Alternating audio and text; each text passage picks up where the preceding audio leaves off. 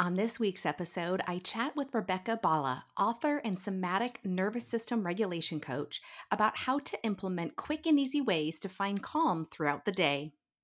What I think is so important to remember is you can be the best parent in the world. You can have all the emotional regulation tools under your belt. I literally had the book of emotional regulation tools for kids, and I've taught her all the things, but she can't use them all the time and she can't be regulated all the time because that's not how humans are. And it's especially not how our little ones are. And so it isn't about, when you have been an emotionally intelligent mum who's taught all these skills to the kids, the outcome we're looking for is not a child that is emotionally regulated all the time. We're looking for them to be able to feel their feelings. That's their job, and that's it. Our job is just to hold the capacity and the space for that.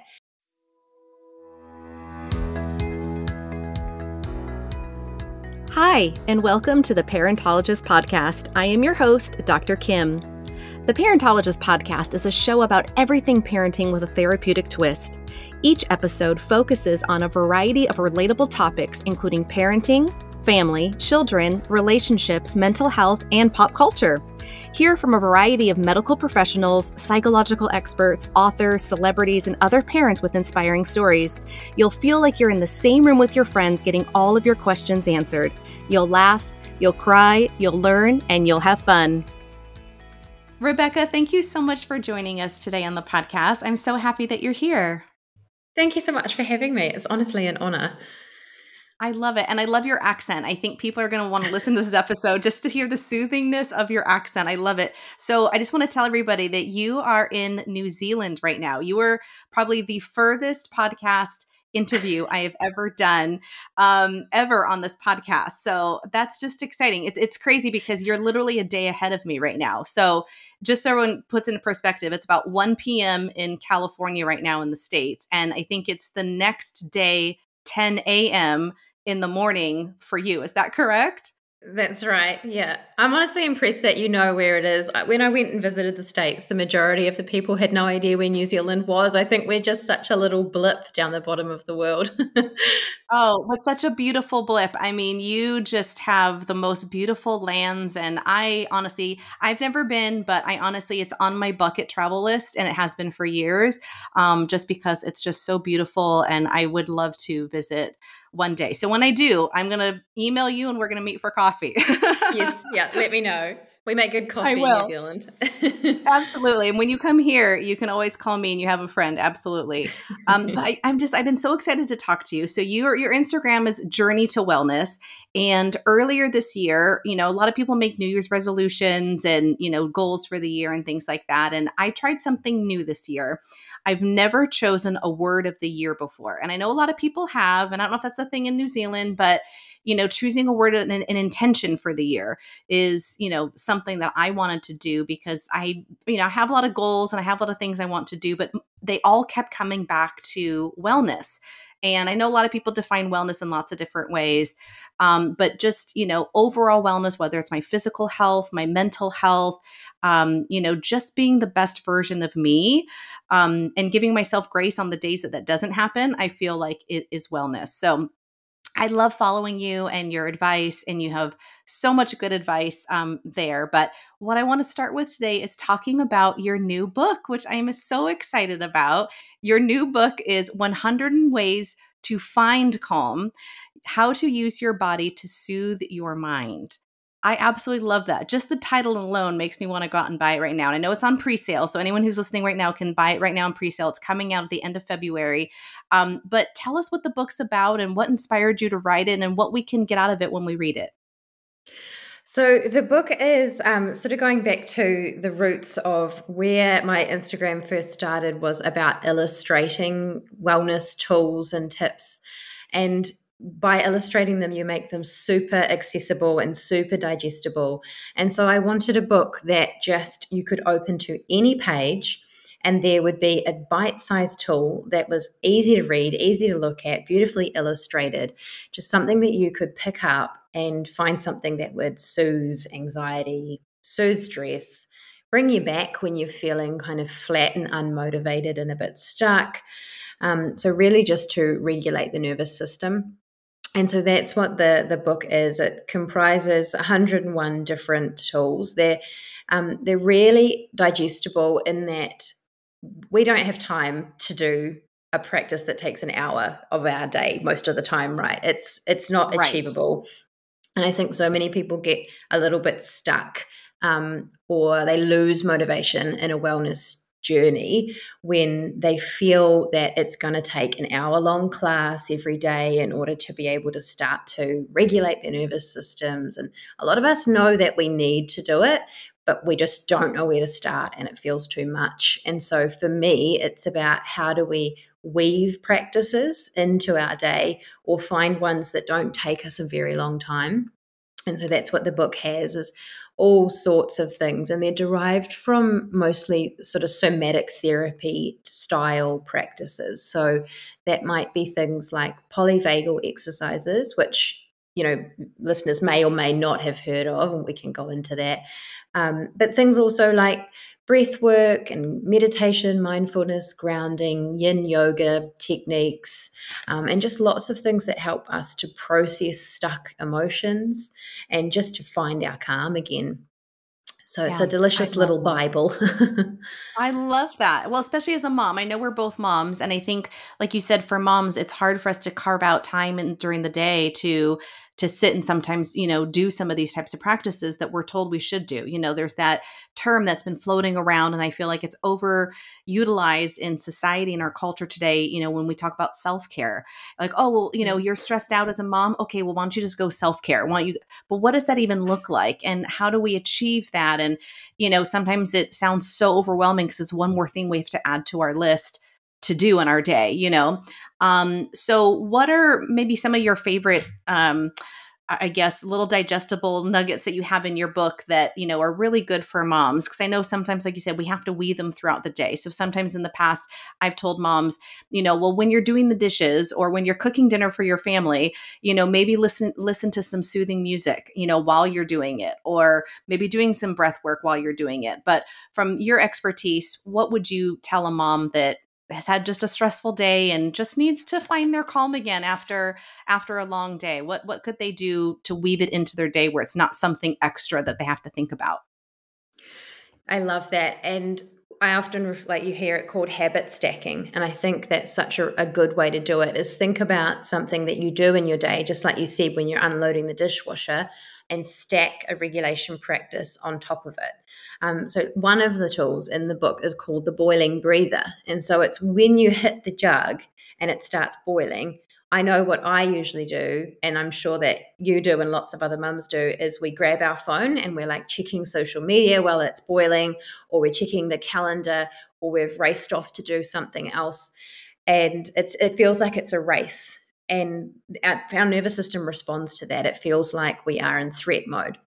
And so the boiling breather is when you hit the jug, can you just stand beside the jug and tune into your body, tune into your senses, listen to the jug boiling, and in that time, come into some breath work or come into some butterfly taps. When you cross your arms across your chest and alternately tap your shoulders with your hands. Come into a little containment hug where you tuck your hand under your armpit and wrap yourself in a hug. Or a really easy one to do is the physiological sigh.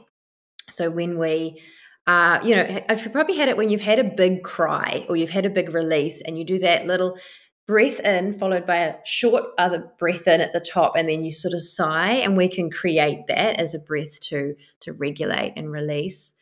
And one that I do quite often, because I certainly experience this, and I know a lot of mums do, is that real sensory overload, because you're being touched all day or demanded of all day, or there's the TV going and mom, can you blah, blah, So there's so much sensory, extractor fan is going while you're cooking. It's just like, Yep, I've been there. I think we all yeah. have. Yeah.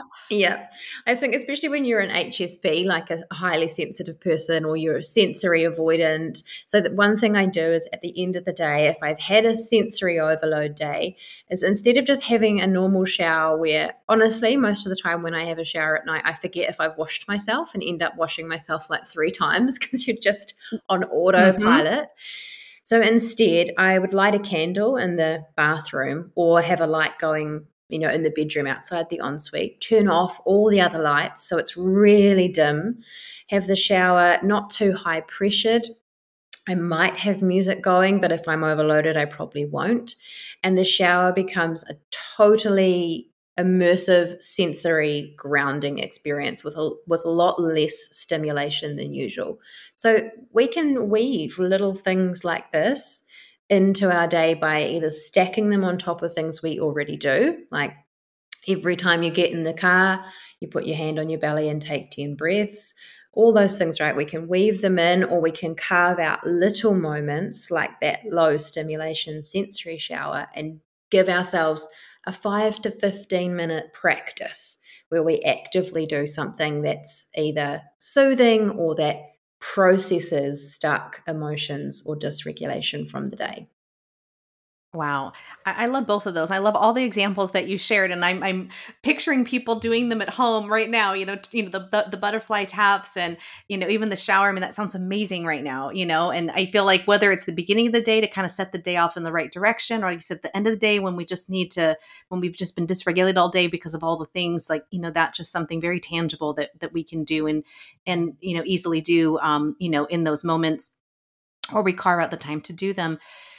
What do you tell a parent, or anyone really who's listening? They don't have to be a parent to do any of these exercises to find their calm, but what would you tell someone who comes back to you and says, I can't let my mind go?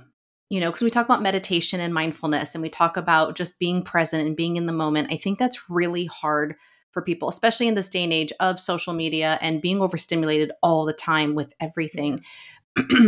How do you calm your mind down when it seems virtually impossible to, because I know I tried meditation once, and many times, but this one time I remember, and I just could hear things in the background, like my kids fighting, or I would hear things in the background. A doorbell would ring, or my notification went off that my Amazon delivery was just delivered.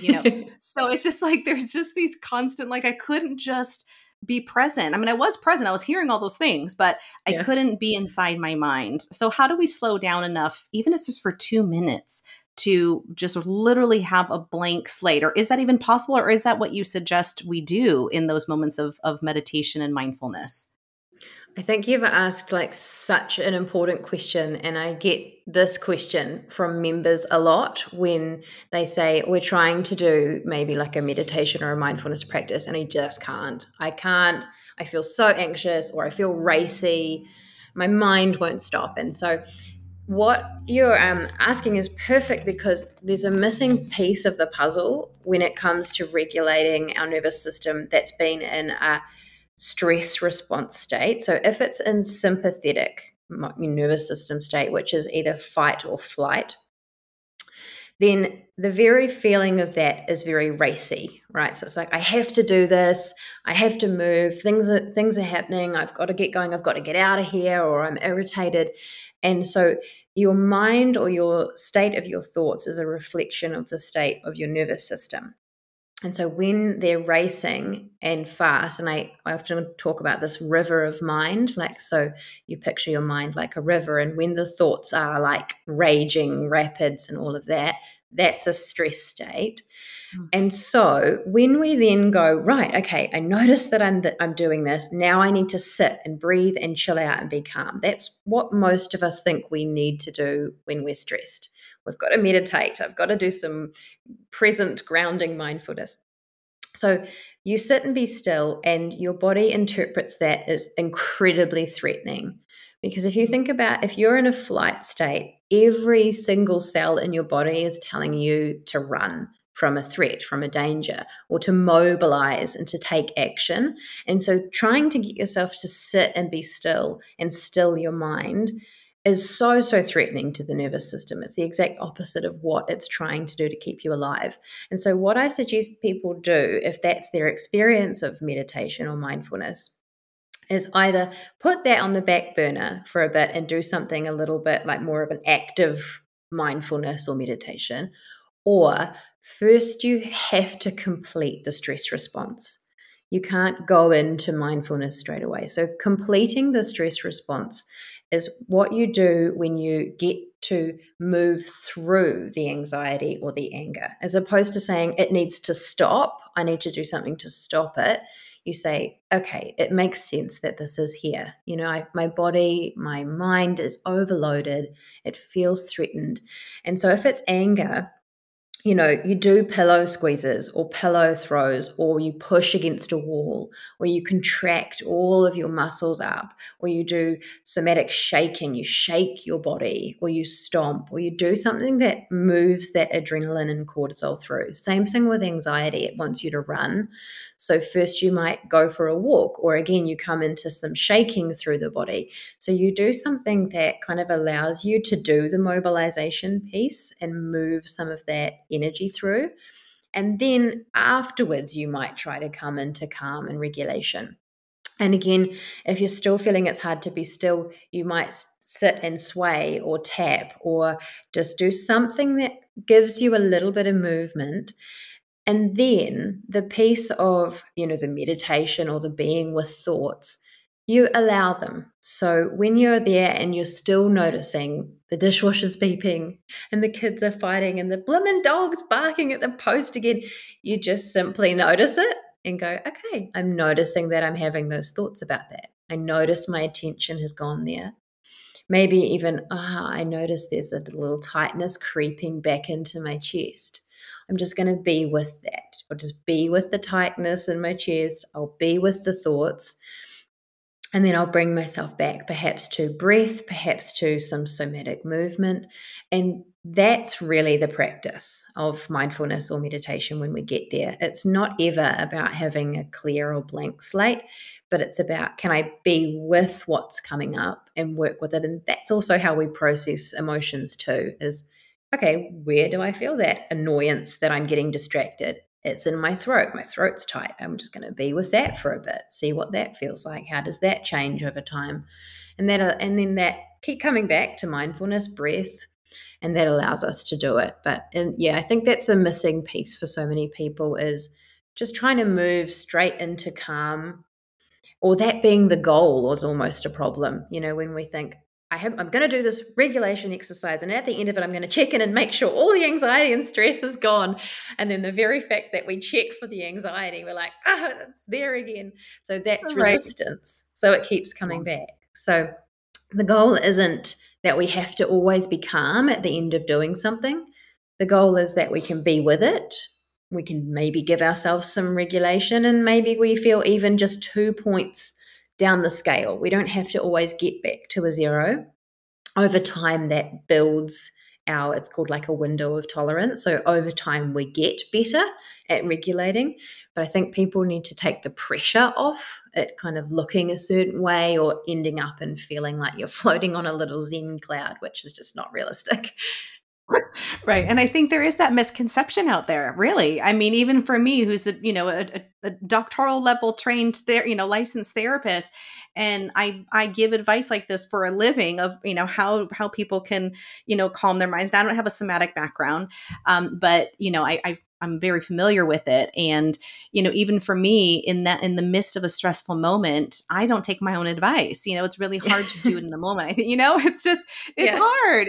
And I think a lot of us have a hard time stopping. We feel like if we're not being productive, or if we are pausing, then that means that we're not being effective, or that, we don't have time for it. It raises our anxiety because we think we do have to slow down more. And I think a pitfall that I'll speak for myself that sometimes parents get into is expecting that of our children, expecting that when they're in the middle of a temper tantrum or a meltdown, or they're just dysregulated for whatever reason, maybe they're overstimulated from something or by something, and we just say, okay, and our anxiety rises because of it, and then we almost kind of quickly force them to calm down. Maybe we're in the middle of a grocery store and we're embarrassed because, they're kicking and flailing and screaming, and, no, just be quiet, like, or, let's go to the car. And it's like a shameful response that we get when our anxiety rises. And I think we have unrealistic expectations of others when they're in that heightened moment. Do you find that way too? I know you have a lot of children's books, and I don't know if it talks about the same type of topics, but do you feel like that happens a lot, or even for yourself being a mom of a little one, that we kind of have those expectations, maybe unrealistic expectations of children when they're dysregulated? Or do you have any advice on that for moms out there that expect that of their children, not just of themselves? Oh, 100. I was nodding furiously when you were saying that, especially that piece about the supermarket, because it's kind of one of my like funny but shameful but relatable moments. Was I remember going into a supermarket with my wee girl, and she was probably 3 at the time. I had just released my second children's book called Big Feelings. So it's literally, I wrote the book on big feelings for children, right? And so I just released that, and we were in the supermarket, and she wanted to pack the bag. I didn't realize she lost it, like absolutely lost it. I was that mom that everyone was looking at. I think we've probably all been there. And I remember at this moment, here's my ultimate, I'm sharing this parent shame with you. I crouched down and I was like, stop it now, or I'm going to take your toys off you when we get home. And then I was like, in my head, I was like, I literally wrote the book on this. People are going to be looking at me, and if they recognize me, they're going to judge me. And I couldn't believe that those words came out of my head, out of my mouth. All I wanted was for her to stop. And so, no, there is no shame on parents who feel this, or they've said that to their kids. It's like, okay, we do that, right? We all make mistakes, and we all sometimes hold those expectations too highly of our little ones. But what I think is so important to remember is you can be the best parent in the world. You can have all the emotional regulation tools under your belt. I literally had the book of emotional regulation tools for kids, and I've taught her all the things, but she can't use them all the time, and she can't be regulated all the time, because that's not how humans are, and it's especially not how our little ones are. And so it isn't about, when you have been an emotionally intelligent mum who's taught all these skills to the kids, the outcome we're looking for is not a child that is emotionally regulated all the time. We're looking for them to be able to feel their feelings. That's their job, and that's it. Our job is just to hold the capacity and the space for that. And you're also allowed to feel a bit tipped up and dysregulated by that yourself too. But coming back to, what are my tools to feel regulated in this moment, so that we can do co-regulation, so that I can just be here in a calm, safe, leader, sturdy presence, and they can feel all their feelings. And at the end, maybe we'll do something that's calming. But when they've totally lost it and they're in that full tantrum mode, there's no amount of good parenting or tools we can use. That they just need to write it out, just like we do when we get really upset. We just need a good cry. And so, yeah, it's really easy just to have those expectations of them being able to regulate themselves more, but they just truly don't have the brain development to do it. And I think as well, a lot of this comes down to us as parents having to do quite a bit of work on re-parenting ourselves. Many of us, well, I'm in my 30s, so I think many of us maybe grew up, if we were in that era or older, where this wasn't around in our childhoods, and we weren't taught how to regulate emotions. And in fact, many of us were still told, if you are upset or angry, you go away. And it's not acceptable to be around other people when you feel like that, and you go process it yourself. And you certainly don't yell in front of adults. So a lot of us are still holding that. And so it comes out really unconsciously with our kids when they trigger us, because when we're dysregulated, we fall back into old wired patterns really easily. So we have those little entrenched narratives like, get over it, pull your socks up. I don't know, I'm sure that's an American narrative and not just a Kiwi one, where Oh no. it's kind Just of like, if yes, you're crying, square if you your want to cry, go shoulders. to your room. Yeah. Yeah, exactly. So we've got to kind of hold that, give ourselves the compassion and grace that we're also working through reparenting that in ourselves, where Exactly. actually a lot of us are still learning how to fully regulate our own nervous systems, let alone our little people. So yeah, very Exactly. normal to have it. Yes, and I've been there too. I've been there too. And then, I'm always thinking, "Oh my gosh, does someone know what I do for a living, or someone recognize me from Instagram?" And I'm thinking, "I hope they don't, because I look like a really bad parent right now." And not to, there's no shame, and I hate even saying bad parent, because we're all Yeah, trying to do our best, and sometimes, like you said, those natural instincts come back, and from our own upbringing, or just yeah, that panic moment you go into when, yeah. and almost feeling like a little helpless as a parent. Like, I can't calm my child down. That must mean something I'm doing wrong. And we take it internally too. And, that's That's not, it. That's it. It triggers a lot of yeah, your own inner critic stuff, imposter syndrome stuff. And we also, you have to remember as well that we are going to make mistakes. You're going to make mistakes as a parent because you're human, but you also have this beautiful superpower and this tool that we get to use of repair. And so we get to then say, honey, I'm really sorry. I should not have said that to you. It wasn't okay for mummy to say that or to raise her voice or whatever you did. Just I'm really work on that's not your responsibility. I got a little angry. I'm going to work on dealing with that myself. Take some breaths next time.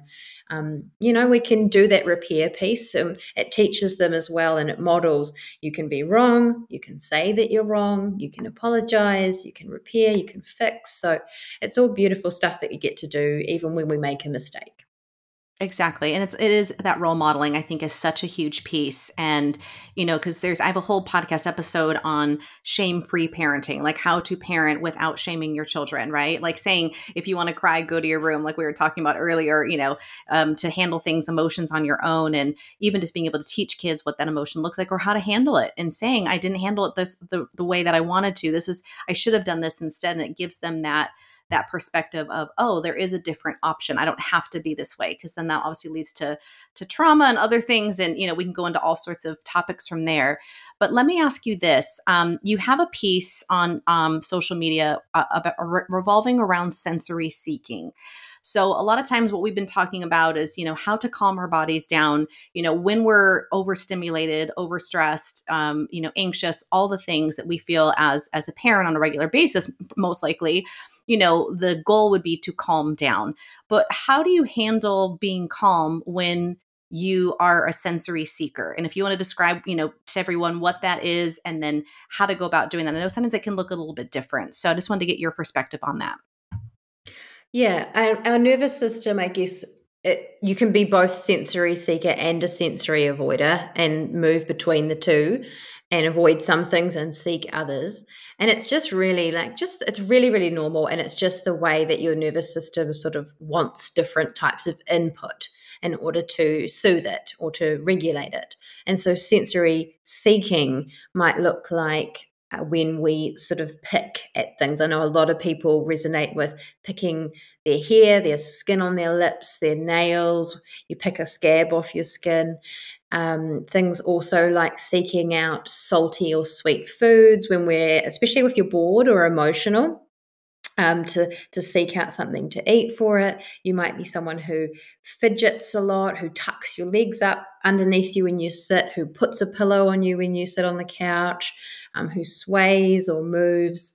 Also, things like dopamine seeking, which is where you might love like the hit of online shopping or, getting that Amazon delivery. I know that's one of those little things I have to confess to. I get so excited waiting for the post. Or doom scrolling on social media or binging Netflix. So all these things are the nervous system seeking some kind of input through the senses.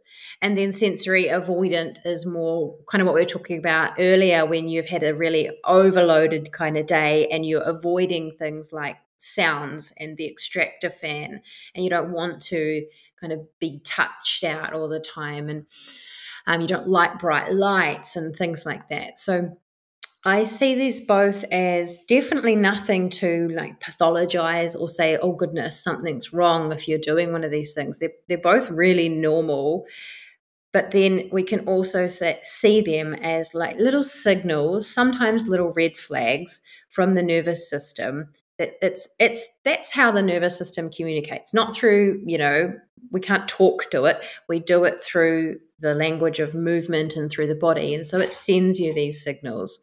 And so it's about if it's become destructive in your life, or you do it too much, or we know what that's like. We've all fallen into the trap of spending too much time doom scrolling, or I got into this once. I was keep picking the skin on my lips, and then my lips would hurt. I'm like, okay, this isn't, this is too much.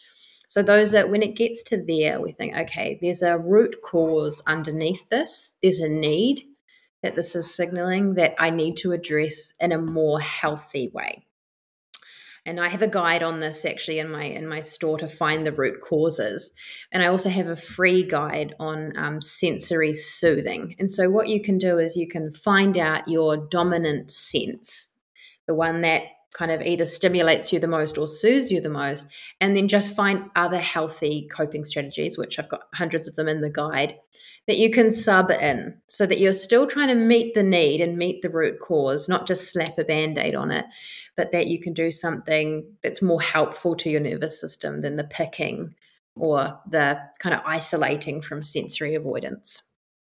Yeah, I love that. I love that you have guides on that. I'm actually going to print that out myself and use it because I'm a nail biter. That's my, go-to when I'm driving in the car for a long time, or if I am very anxious, I'll start biting my nails or the skin around my nails, or I'll start kind of just playing with my hair a lot. And now I see my daughter doing it. And it's very interesting to me that, I'm always fascinated if it's, learned or hereditary or whatnot, or a combination of both. But I definitely see her doing it. And so I'm giving her other coping skills on how to handle, like you said, in kind of maybe a more healthy way. But then I notice myself doing it. And I'm like, no, I can't. Because then she'll call me out. She's old enough now where she, Mom, stop biting your nails, do what you told me to do. And I'm like, oh yeah, you're right. So future therapist in the making. But I think it's good to know which one that we are. Because sometimes I think people don't know if they are, sensory avoidant or if they're a sensory seeker. So I think that's the first place to start and where to go. We're almost out of time, but I do have one more question for you because I know you touched about it recently on social media as well. And it's something I feel like comes up a lot when I talk to other moms or just other parents that need to soothe or need to calm their mind before bedtime. I feel like sleep is such an imperative part on how we parent the next day. I know if I don't have enough sleep, I am irritable. Don't come near me. My husband knows to avoid me. My kids are like, oh, she probably didn't get enough sleep. Like everyone knows when mom didn't get enough sleep last night. So what are maybe some quick tips you can give on how we can calm our minds and our bodies so we can get a good night's sleep? And I know sometimes our kids wake up in the middle of the night and, good night's sleep is sometimes foreign for moms. But on an average night, when we probably can get a good 6 to 8 hours of sleep, how can we set ourselves up to have a successful sleep at night? That is such a good question. And I know I feel so sorry for the mums who are still in the sleep deprivation stage. We're still in the stage where Micah wakes up in the night sometimes, but man, those younger years are brutal. So sleep is taking kids waking out of it. Sleep is a reflection of the state of our nervous system in the day. So a good sleep at night does start with what we do earlier in the day too. So my first tip, I guess, is just to be a little bit more mindful of what your day looks like. If you just are full stress all day, full of to-do lists and racing and rushing, and then you collapse at the end of the day and doom scroll or watch Netflix until 11, and then you go to bed and your mind probably races. You're probably tired but wired.